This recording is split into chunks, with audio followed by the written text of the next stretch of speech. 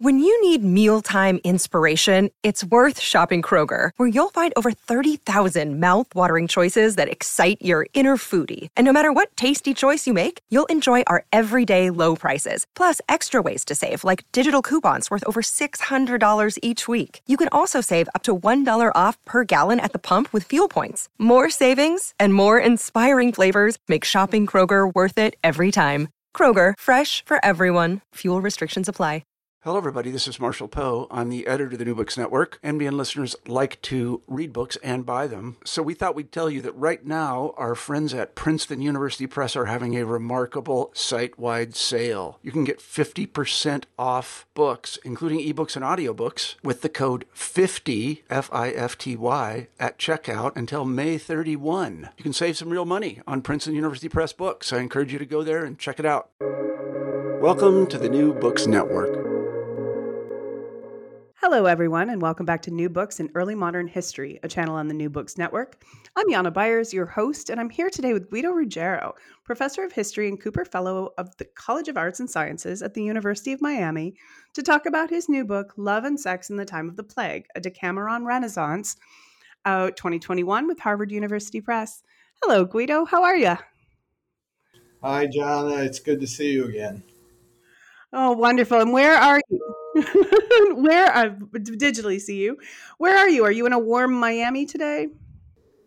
I'm in a hot and humid Miami, or the Big Soggy, as we call it. Oh, yikes. We've got the full Soggy today, folks. So.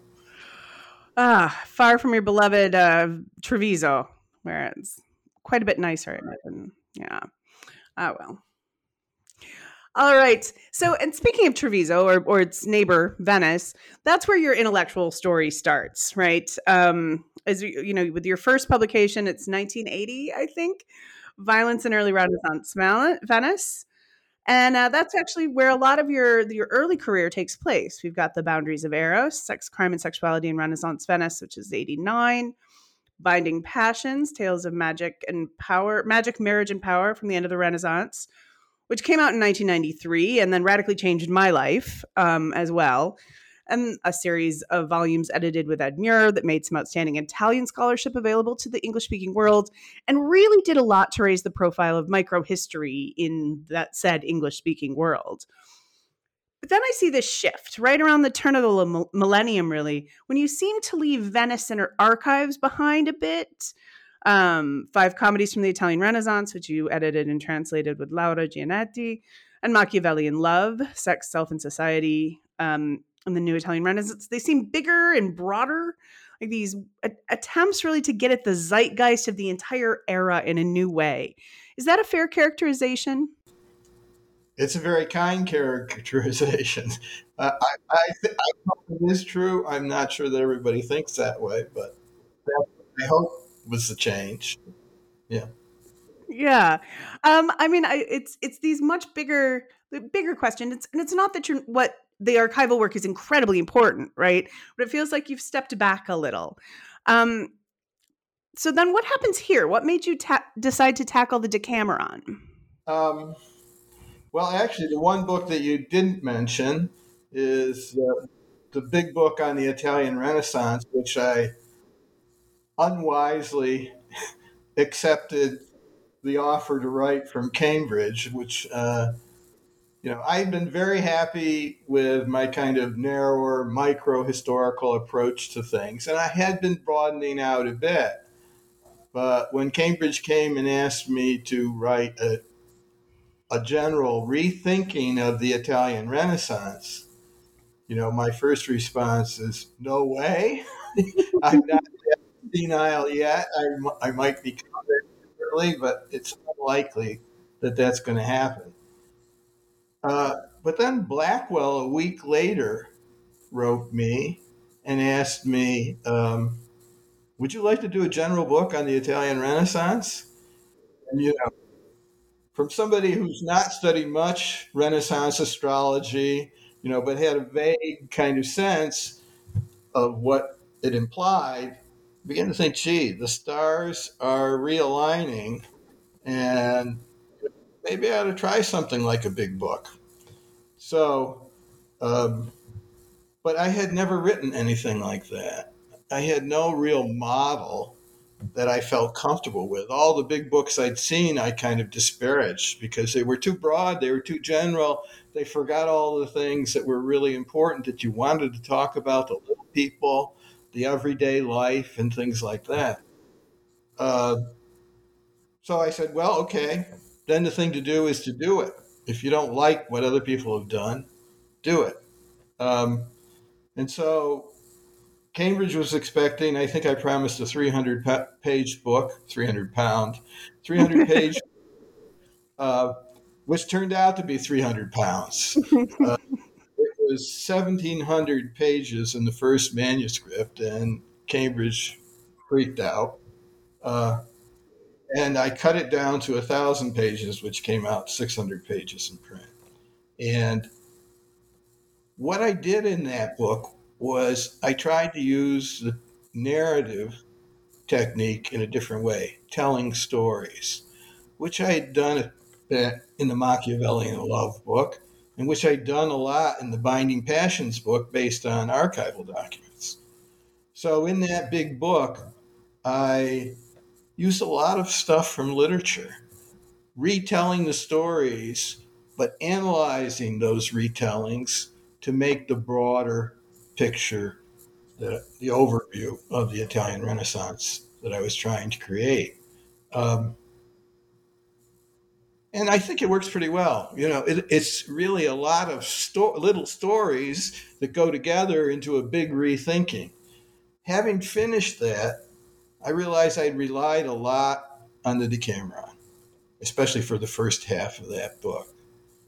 And I thought, the one problem is when you're trying to get the whole sweep of the Italian Renaissance, you can't really take full advantage of the richness of those stories that you've used, those little narratives. You make it work for the big book. You do as well as you can, but you're not really doing justice to them. So on the one hand, I wanted to do something that did more justice to the kind of literature, narrative things that I had used. On the other hand, as you know, I've submitted every class that I've taught, general class on the Italian Renaissance, to read the Boccaccio's Decameron with me. And over, let's say, more than 4 decades, okay, we'll just call it that. For the sake of secrecy, as much as possible about how old I really am. I'd had tremendous experience with these students, tremendous interchange of ideas. I'd learned so much from them, and I felt like, late in my career, it was time to do a book that also recognized that and took advantage of that. So here I am thinking, I want something more focused where I can do more with literary tales and narrative of stories and what they tell you about history. And I wanted something that would allow me to also, in a way, pay tribute to the discussion that I've been having for so long with my students. So that's why I decided to write the book. In some ways, it's going back to microhistory. It's going back to dealing with the big themes that I dealt with in the first half of the Renaissance Rethinking book that I did for Cambridge in 2014. It's going back to those things, but looking at them from the perspective of one literary work. And a literary tradition, the novella tradition of short stories from the Italian Renaissance. Now, there's a lot more behind that yet, but I've kind of gone on long about it. No, this is an interesting idea that this is microhistory, that, the Decameron are little stories, right? Microhistory, of course they are, but this is a microhistory. Why the Decameron specifically? So the Decameron, is it your experience with it, or is it just the best possible source, do you think? Yeah, not the best possible source, for sure. It's a really complicated and difficult source. I think I mentioned back even when you studied with me light years ago that if you're going to use literature for doing history, perhaps the best literature is the really bad literature, the literature that nobody reads anymore because it has no resonances with the modern culture. It's so dead that it's really stuck in the time when it was written. And as a historian, what you want is what's from that time. You don't want things people can say, "Oh, I recognize that. We did that last week, when we went out for a date or something like that." Because almost always they're misreading. They're anachronistically reading in their date from last week. So my original way back when I was first thinking about these kinds of things was good literature, great literature, you really shouldn't use at all. You should find really junky things. And I'd been looking at some junky things, to be honest. The problem with this, junky things are no fun. And so I had the excuse of my students, and those discussions, which were so good. And then the other thing that was the excuse, and I think a real driving factor in using the Decameron, is it's 100 stories. There's actually another story in there, so it's 101, but we'll just say 100. It's 100 stories, all collected and retold by Boccaccio and refashioned by him to speak to his time. Okay. Now, I had done earlier the book Binding Passions, which you said was important for you. You didn't say whether important good or important bad. We'll see. Yeah, I'll think of it in one way, and you can think of it whatever way you want. Okay. But there, what I did was I read Inquisition documents, a form of criminal documents, which were serial, repeating over and over again, telling similar tales over and over again. And I read them against the grain for what went beyond, you might say, the script, what went beyond the repeating part to the details, where somebody is testifying. I was sitting on the street corner, with my finger in my nose, drinking a cup of wine, and this guy walked by and said such and such. It's not really the storyline of the criminal document. It's that kind of thing outside the script that's telling people sit on they're at the bar, they're sitting there, they're drinking, they're discussing, and maybe what they're discussing, although you have to be careful. But basically what you're doing is you're reading repetitive texts over and over again and pulling out what goes against the script, and you assume is speaking to the culture of the day, or to in the case of the Inquisition, to the clerics who are listening to this testimony. Okay. So I said, why can't I do that with something like the Decameron, where I have 100 tales that have been refashioned, to make them make sense to the time in which they're being written down after the plague in Florence, the second half of the 14th century. Why can't I try the same thing there? Not dealing with and not being so, of course, I'm curious about what Boccaccio was saying and wants to say, but he's dead, fortunately for him. For a minute now, yeah. Yeah, fortunately for him, because he's been so manhandled by critics, for 600 or 700, almost 700 years. Yeah. So he's had his time. Let's leave him a bit in the grave and talk about how the stories that he's refashioned can make sense to people who are hearing them or reading them in the second half of the 14th century. In other words, how they speak about the culture those people were living in. So how can you make, for example, how can you make adultery in a very patriarchal society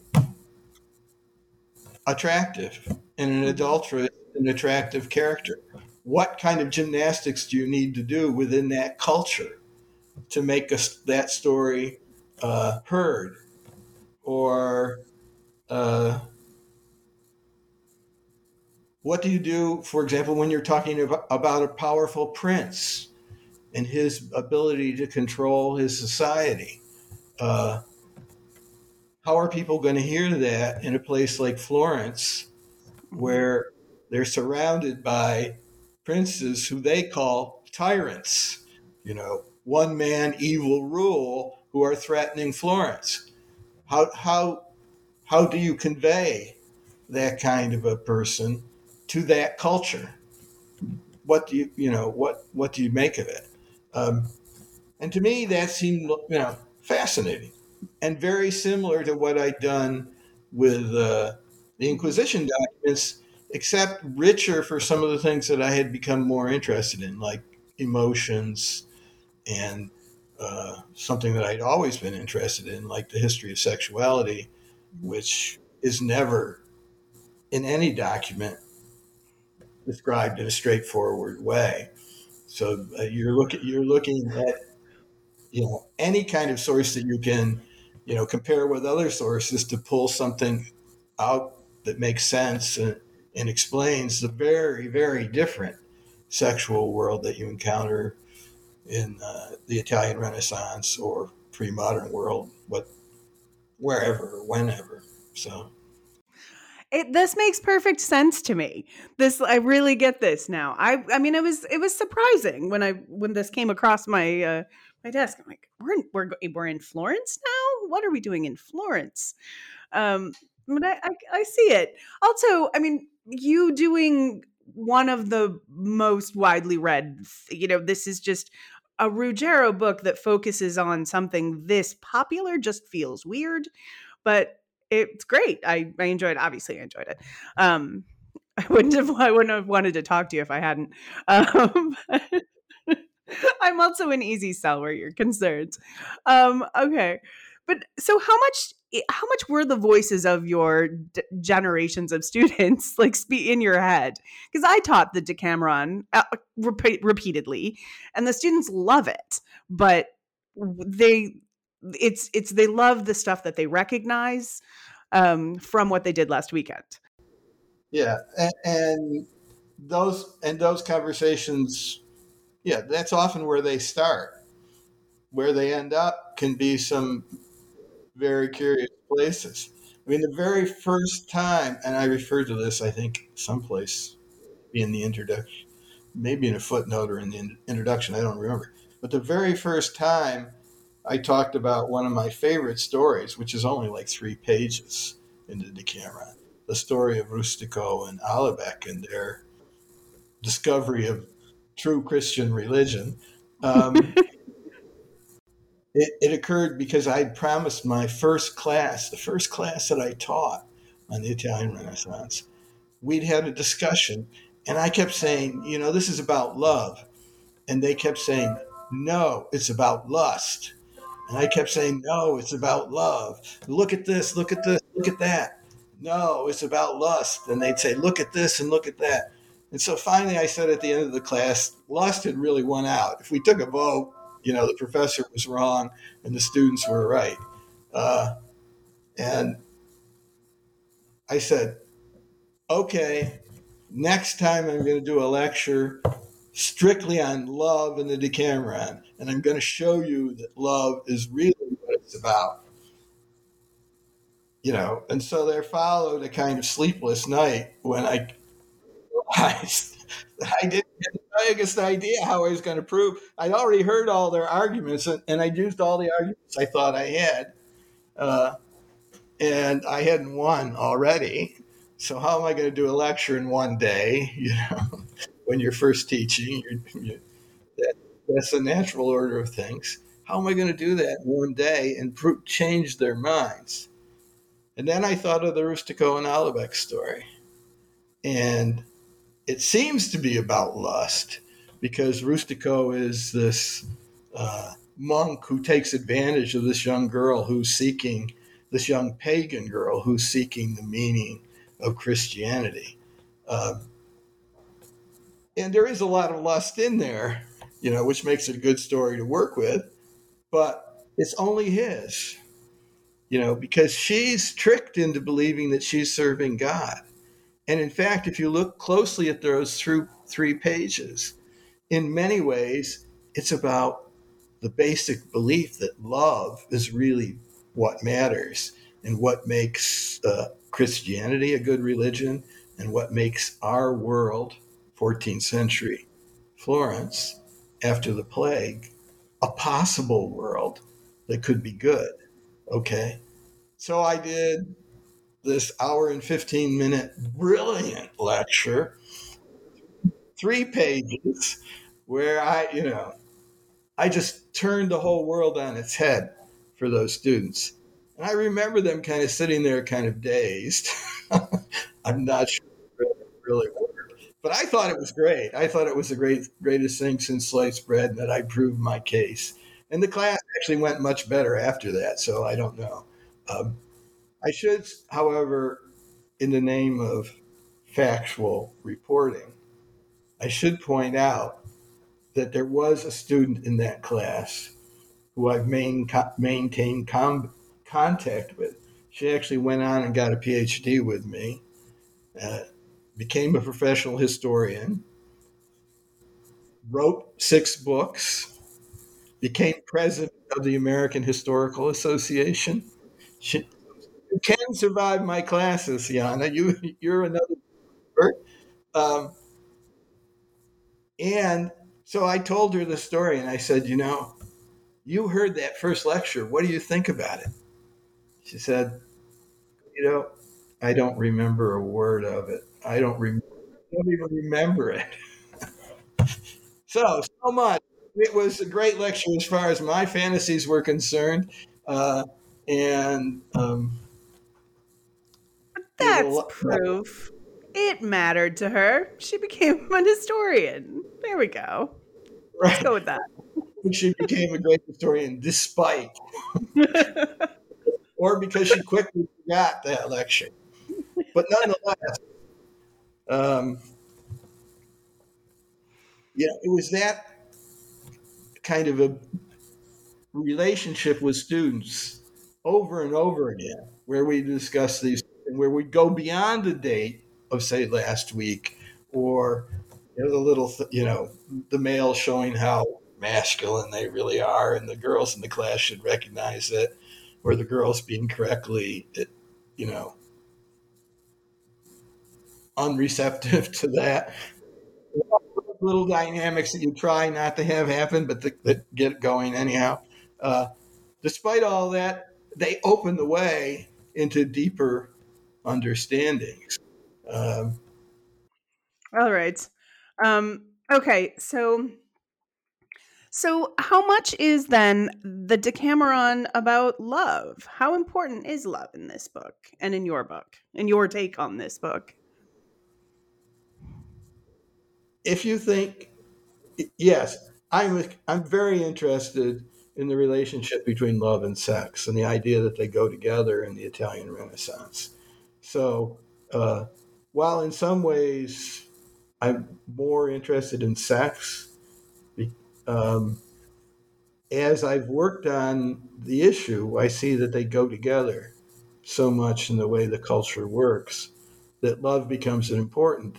And of course, what strikes me about love in the Decameron, and what I saw in the archives too, where love is talked about, is on the one hand how some aspects of it seem like eternal topoi, things that are always there, but that other aspects are so glaringly culture specific, so very, very different. And that kind of interpretive problem interests me. How, when you're looking at it from the past, do you separate out kind of long-term givens that are coming through, and what are things specific to that culture? So, if you look at the book, there's an awful lot on violence, a lot of violence in there. and a lot of quite troubling violence that troubles modern critics, um, understandably. Um, and to see how the stories were heard at the time, which is what I'm trying to do, how they fit into the culture of the time.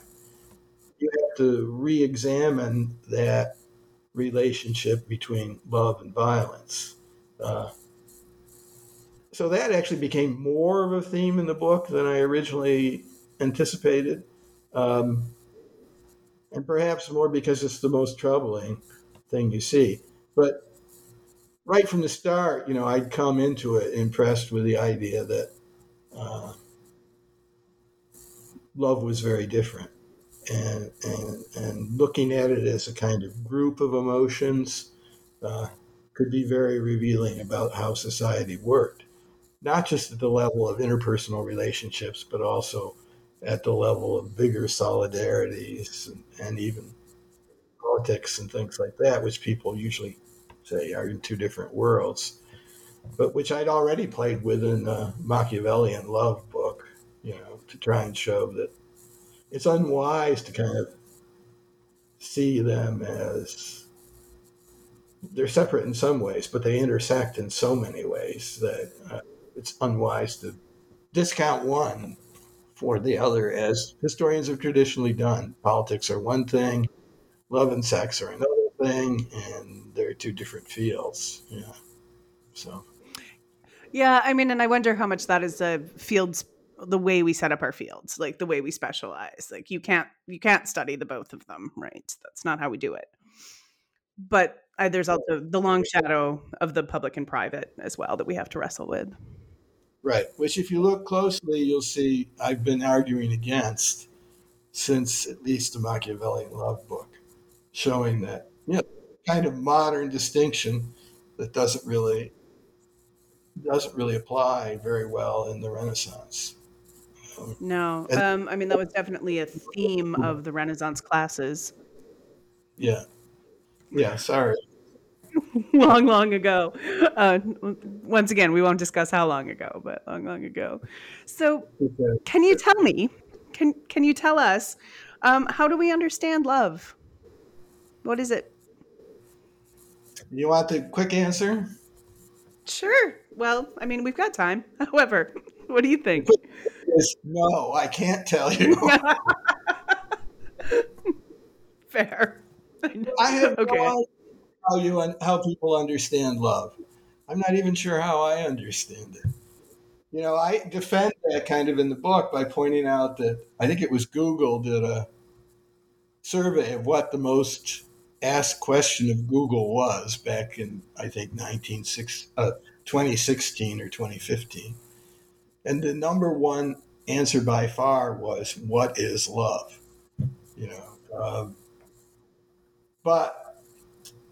And if you think, as I do, and I think it's clear that the idea of what love is changes over time dramatically, that's an even harder question to answer that you've asked. A really cool question of your old professor. But anyhow, and so obviously, though, you can't get away without suggesting something. And in the book, what I try and do is give people a range of the emotions associated with love and the social implications of love. And but basically what I argue is that, there's a shifting set of emotions. Love is a kind of grouping principle that groups a discourse of emotions, not tightly structured, not something that you can take as in stone, but, a discussion of emotions that is seen as swirling around it. So extreme violence, which we see today as very troubling, and when we see it associated, we do see it often associated with the deranged lovers who kill their kill their wives or when they leave them, or it's mainly men, but not only. But is spousal violence, but also we love those stories about couples that make each other worse, like your Bonnie and Clydes as well, right? We love that, like that kind of violence and love together. Exactly. So, but it's always outside the norms, which whereas what's troubling reading texts from the Renaissance is it's inside the norms. It's one of the most troubling stories for modern feminists. And I'm not a woman, so I can't be a feminist, is my vision. But I can be a fellow traveler. Okay, I see myself as, with all my limitations, as a quite concerned fellow traveler, especially today. But so I can see why feminists are really troubled by the Chimone story, because just to quickly do a reprise, leaving out some of the crucial elements, but just to give you a sense, Chimone falls in love with this woman with a really strange name, Ephiogema. I can't even pronounce it.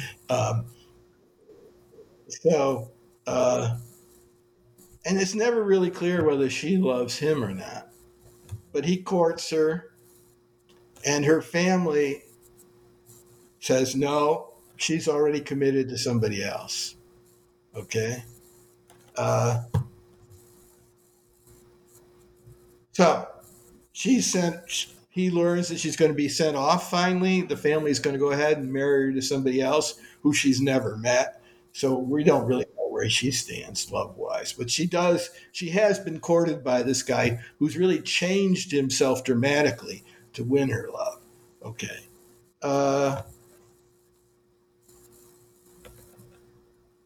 So what does he do? He organizes a band of his friends. He rents a boat. He intercepts the boat. He kills part of the people on the boat and takes her captive. And she's crying because she's being carried off and blah, blah, blah. The story's getting too long. But anyhow, quickly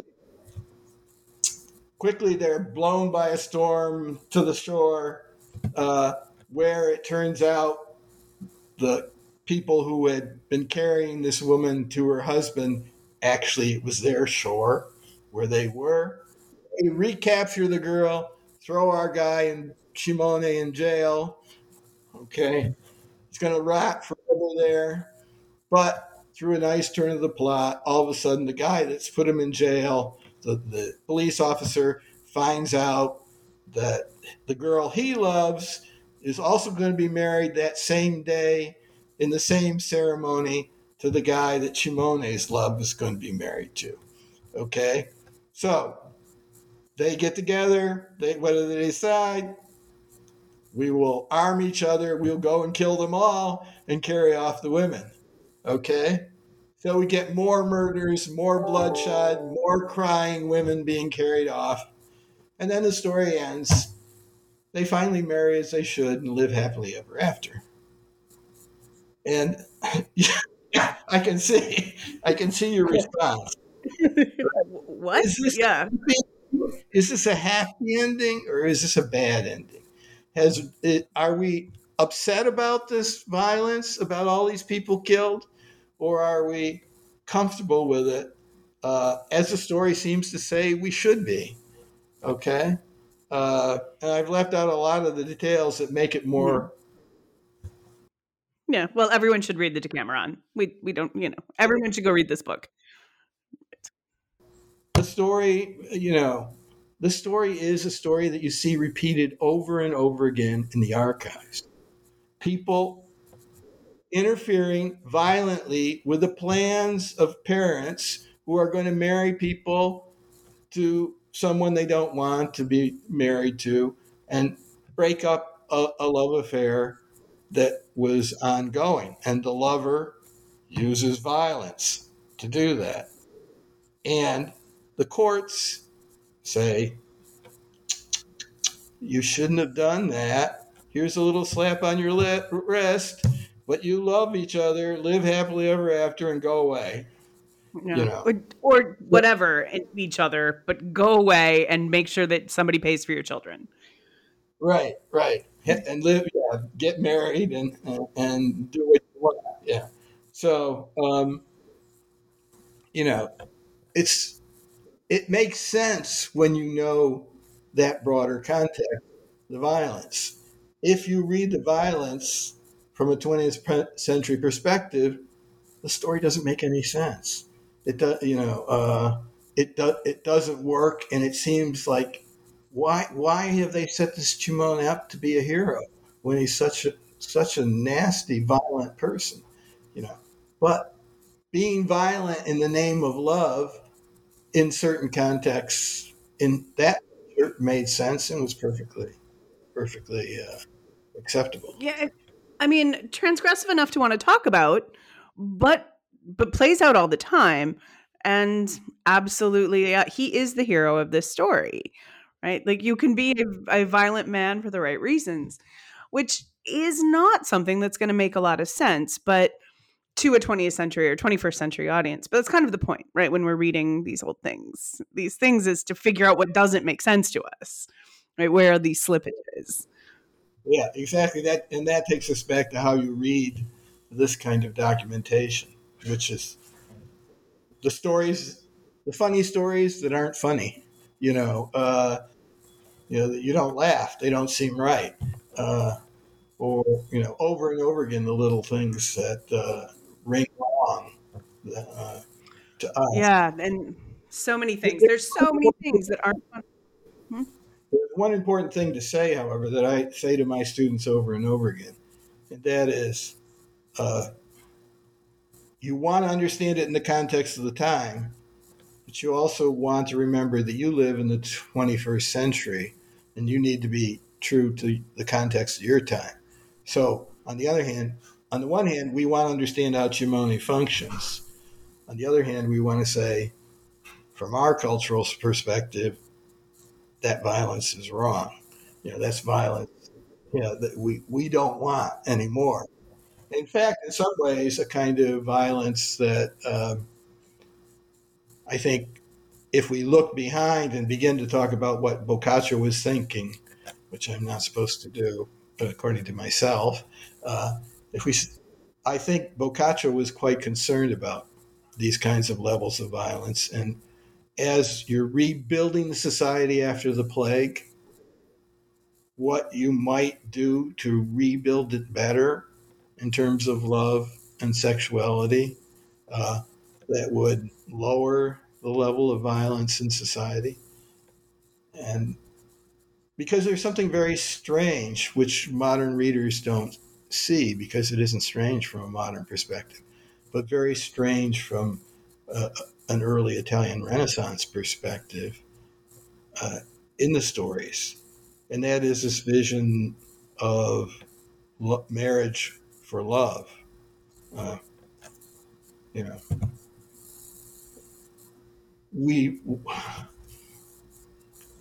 think our vision of marriage and love has changed really dramatically over the last half century or so.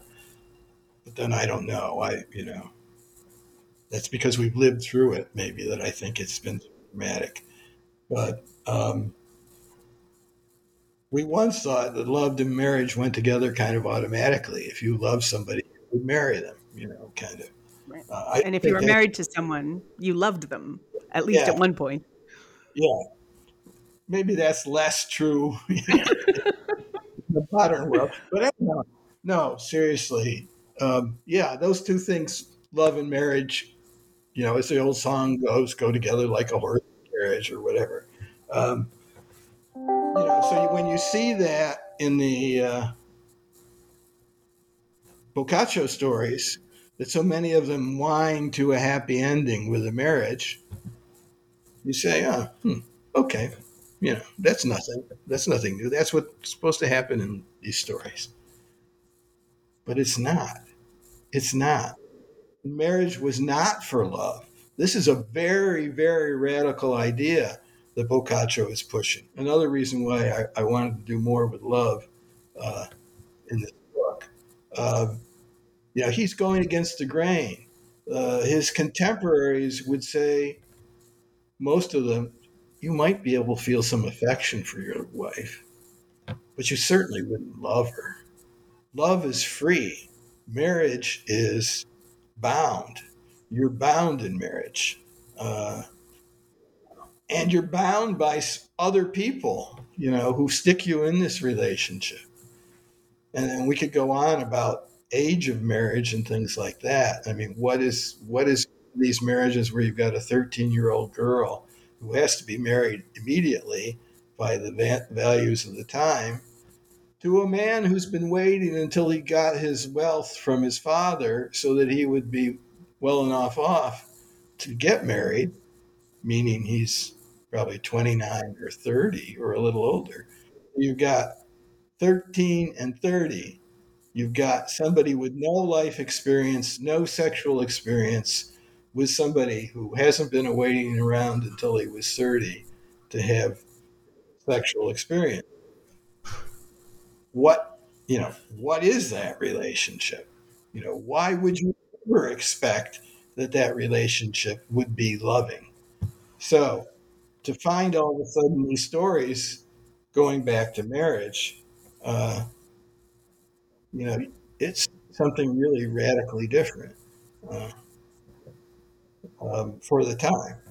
So, yeah, it's an and this is one of these places in your book, in your read of Boccaccio that just brings up these whole new ideas, right? I'm thinking about Boccaccio in a new way, and I'm going to think about how do I make sense of Boccaccio now, and it's one of the really interesting points of the book. And then so the way love interacts with marriage, the way love interacts with violence, and the way love interacts with sex, right? And sex and violence and sex and marriage.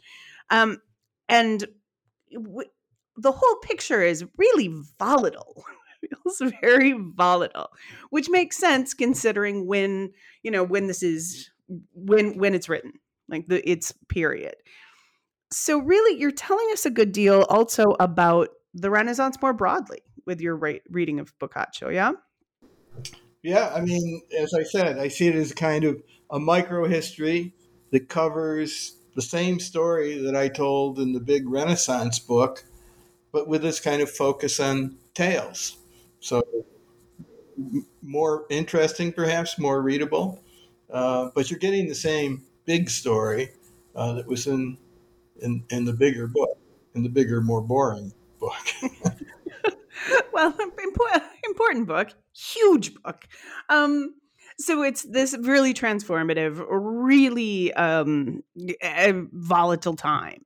And Florence is a place where this is really going to is playing out so clearly. It's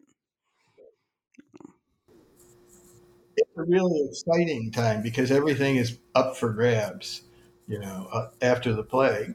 I mean, in part, with parallels with today, there was what people were talking about today was we'll return to a new normal. You may have noticed that language has kind of been forgotten. We're still trying to figure out what we're going to go ahead to, and a lot of it doesn't look too good, actually, but I don't think it's clear. It's a time of turmoil where we're headed, in part because of the much easier plague, the COVID that we went through. But Boccaccio's situation, and he consciously, calls the attention of the reader to it, is that we've just been through a major, devastating challenge in the term of the plague to everything, to the basic social order of our society.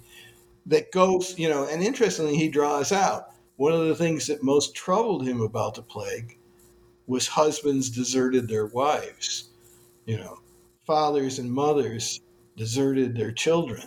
This was so disruptive that it undercut the most basic bonds of society. And those were bonds of affection and love, ultimately, that he's drawing at. So here's a response to that situation. Here's a way that we should deal with it. And, perhaps demoting the level of violence in love is one response. There's a whole chapter on death and mourning in the book with Elisabetta di Messina. For those who are favors of modern Gaulish literature, begins with a nice chopped off head and a growing basil in the head, which, could be the start of any good modern 20th century movie, 21st century, but goes different places. And in the end, I argue that it's also speaking about love and sense of self and how you might survive the plague, how you might survive the mourning aftermath, the mourning and suffering aftermath of the plague. So, that was a fun story to track down, because I was hoping there was some magic involved. This woman planting beans in a head seemed to me, that there was some kind of reference to contemporary magic, and or some religious message. I found lots of maybes. That's kind of fun of that chapter. It's kind of a mystery story. Here's a clue. What does this clue tell us? Maybe, but not quite. Again, maybe, but not quite. And finally, in the end, I end up saying, well, somebody said a pipe is just a pipe in the end, the famous line.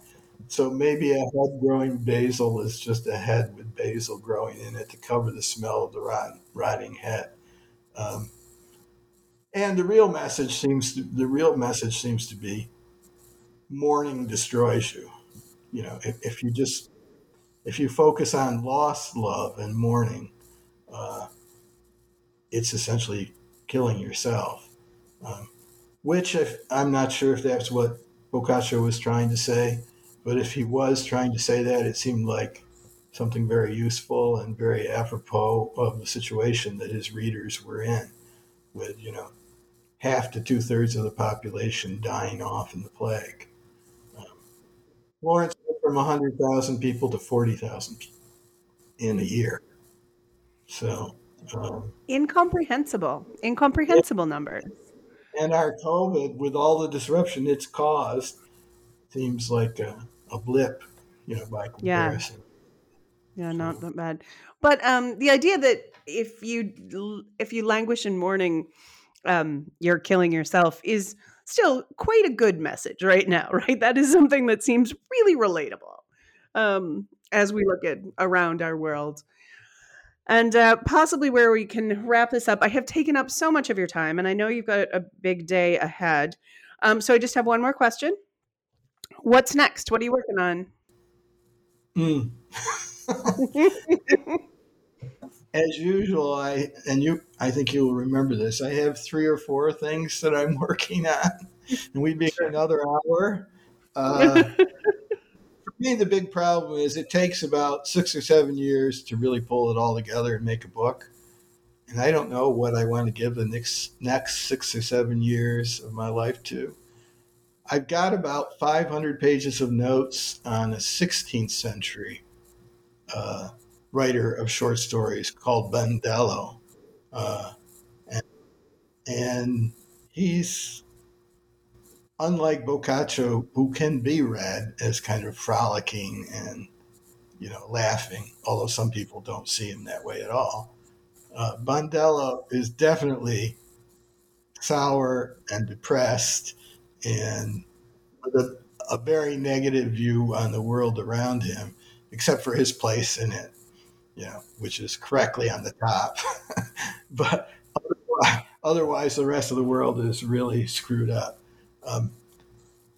So like I say, I've got a good deal of this written, but I've fallen out of love with Bandello. I mean, he's too pessimistic, too dark and negative.